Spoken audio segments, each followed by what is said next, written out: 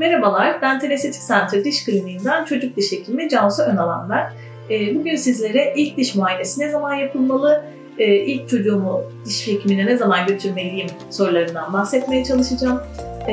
Çocuğumuzun dişleri ilk çıktığı andan itibaren aslında bir çocuk diş hekimi tarafından muayene edilmesini öneriyoruz.